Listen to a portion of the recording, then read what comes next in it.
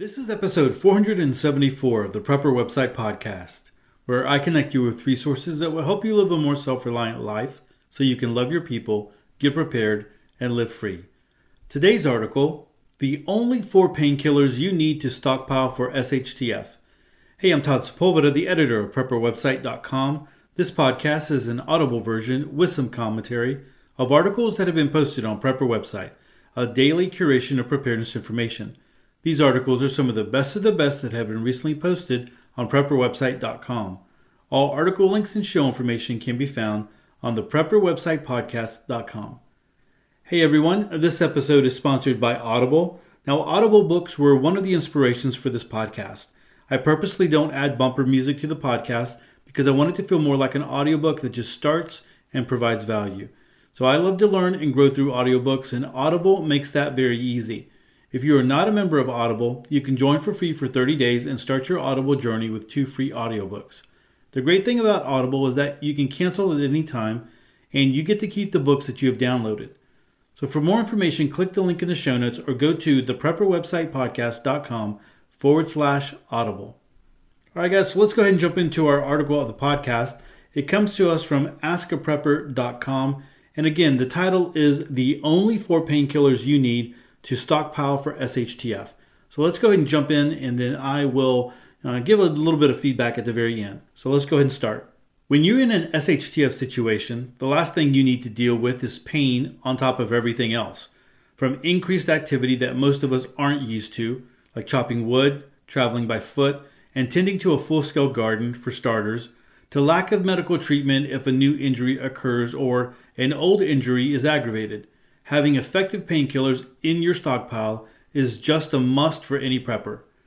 The bad news is that obtaining painkillers from a doctor, especially for a just-in-case situation, is almost impossible because most painkillers are considered controlled substances under federal law. Because of their addictive nature, most doctors only prescribe these medications when necessary.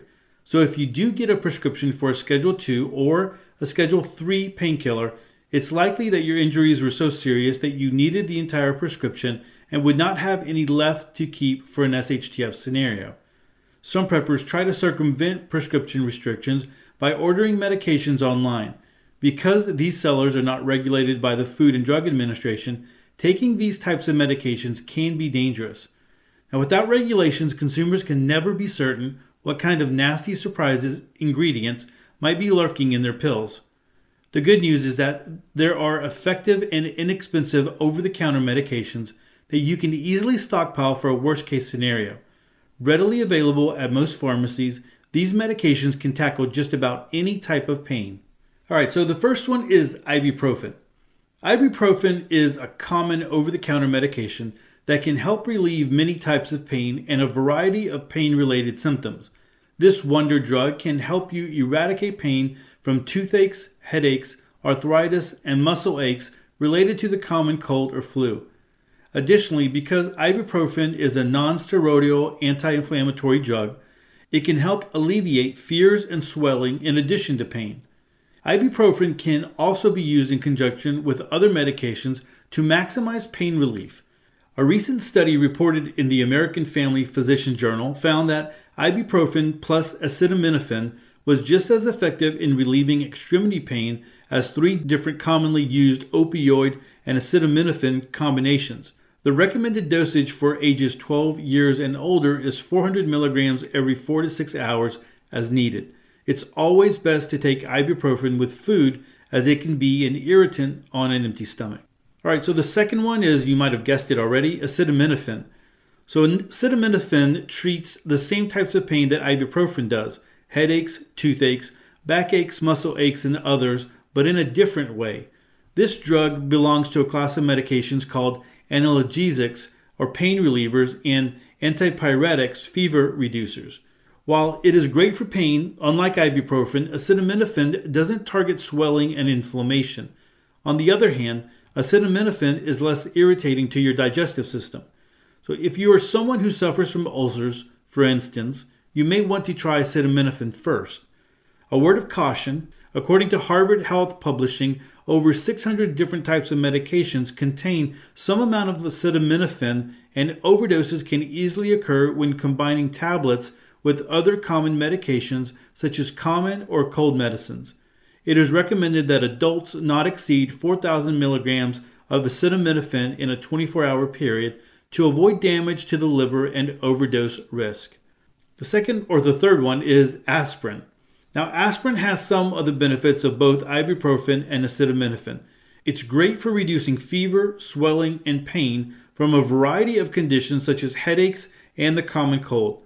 In addition to being a non-steroidal anti-inflammatory drug, aspirin belongs to a class of drugs called salicylates, which block natural substances in your body to reduce pain. The use of salicylates, which are derived from willow bark, dates back to 400 BCE when the ancient Greeks chewed willow bark for pain relief. As the most commonly used drug in the world, the wide availability of aspirin makes it an easy medication to add to your emergency preparations. Another reason aspirin is a great medication for your stockpile is that research suggests low dosage can prevent blood clots, thereby reducing your risk of heart attack and stroke. However, not everyone can take aspirin. Children, hemophiliacs, and those with conditions of the digestive system should avoid taking it. The fourth and the last one is lidocaine. Lidocaine is another wonderful multi-purpose over-the-counter drug. It has many uses, comes in many different forms, and is available under a variety of brand names. As a local anesthetic, lidocaine prevents pain by blocking the signals at the nerve endings in the skin. As such, it provides fast and long-lasting pain relief.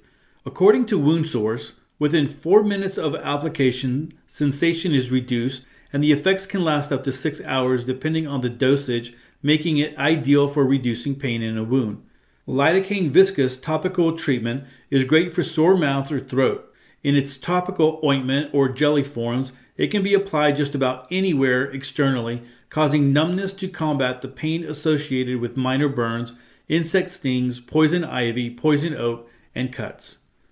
So other over-the-counter medications for pain in SHTF would be pain-relieving patches and gels, sunburn relief spray, burn cream, stomach pain relief products, and children's ibuprofen and acetaminophen. So what about expiration dates? While all of these medications are great options for pain relief, they lose their efficacy over time. These painkillers don't expire, but they do weaken. If the medications are stored improperly or exposed to too much moisture, the decrease in their effectiveness will accelerate. To ensure that your painkillers are at their best, keep them stored in a cool, dry place out of direct sunlight and avoid exposing them to moisture. As Benjamin Franklin famously said, an ounce of prevention is worth a pound of cure. You can reduce your likelihood of painful injuries in SHTF situations by becoming more active and beginning to do the activities such as chopping wood, walking long distances, and carrying heavy objects now so that the possibility of injury later is reduced. All right, guys, so that is it for the article for over-the-counter medications that you should stockpile. Now, one of the things you can do here is you can definitely look for coupons and sales and things like that, but I have found that usually going to like Costco or Sam's and getting the generic version, they sell some very big bottles, and those would definitely be worth looking into. You can save a lot of money and you can stockpile a whole lot of it just all in one time. And of course, you got to look at the expiration and all that kind of stuff. But again, we've talked about that before on the podcast before. Expiration dates for medicine, are really far out there. But anyway, so you can easily stockpile them. Then what I would do, one of the things that I did for my kits is I bought little smaller packages of Ziploc bags. And I'm not even talking about like sandwich bags or even like the snack bags. These were found like in the craft section or the hobby section, I believe at Walmart, if I'm not mistaken. I was looking for something for beads or something, my wife was doing beads or something like that. I can't remember. And so there was a lot left over. I just kind of stockpiled them away somewhere. And so when it came to making my little, like my boo-boo kit and stuff like that, well, I brought one of those out and I was able to use that, fill those up with, the different medications that I wanted. And so I still believe that they sell them there. You can buy them on Amazon and all that kind of stuff. But that would be good so that you can have, even if you just used a heavy duty Ziploc bag, you could do it that way as well and just label it. And, you have a way of, kind of parting it out that way into different medical kits and stuff like that if you wanted to do it that way. But if you're just putting it in a closet and stockpiling, I mean, that's a good thing too. So I know this article dealt with painkillers specifically. One of the other things that I would say, and I know that this isn't like the full list or whatever, but I would definitely want to have something like Benadryl. So something for allergy relief. I think that would be very beneficial. Of course, you want the tablets. The liquid is always good and it's faster acting, especially if you have someone who is allergic to something and you might not have an EpiPen available, or that EpiPen might be old or whatever. You want to have something, like Benadryl available to you. And of course, Benadryl is the official brand name. But anyway, so you want that. The liquid would be better, but liquids do expire. And so that's one thing you need to think about there. So I would like to have something like that. And then something that I know that I deal with. In fact, I'm dealing with it right now. It seems like things leveled out. And then we had some rain here. And if my head is pounding again, a stupid sinus pressure, and my throat feels like it's, just really sore and raspy right now. So one of the things that I would want where I live is something to deal with sinus and pressure and all that kind of stuff. So it's very hard to find big stockpiles of that. I mean, a lot of the times I use Sudafed for the sinus pressure, and you can find those pretty cheaply if you use an off-brand name, if you don't get the actual Sudafed brand name. So you can get whatever store you're going to, drugstore, the off-brand, and those seem to work just as well.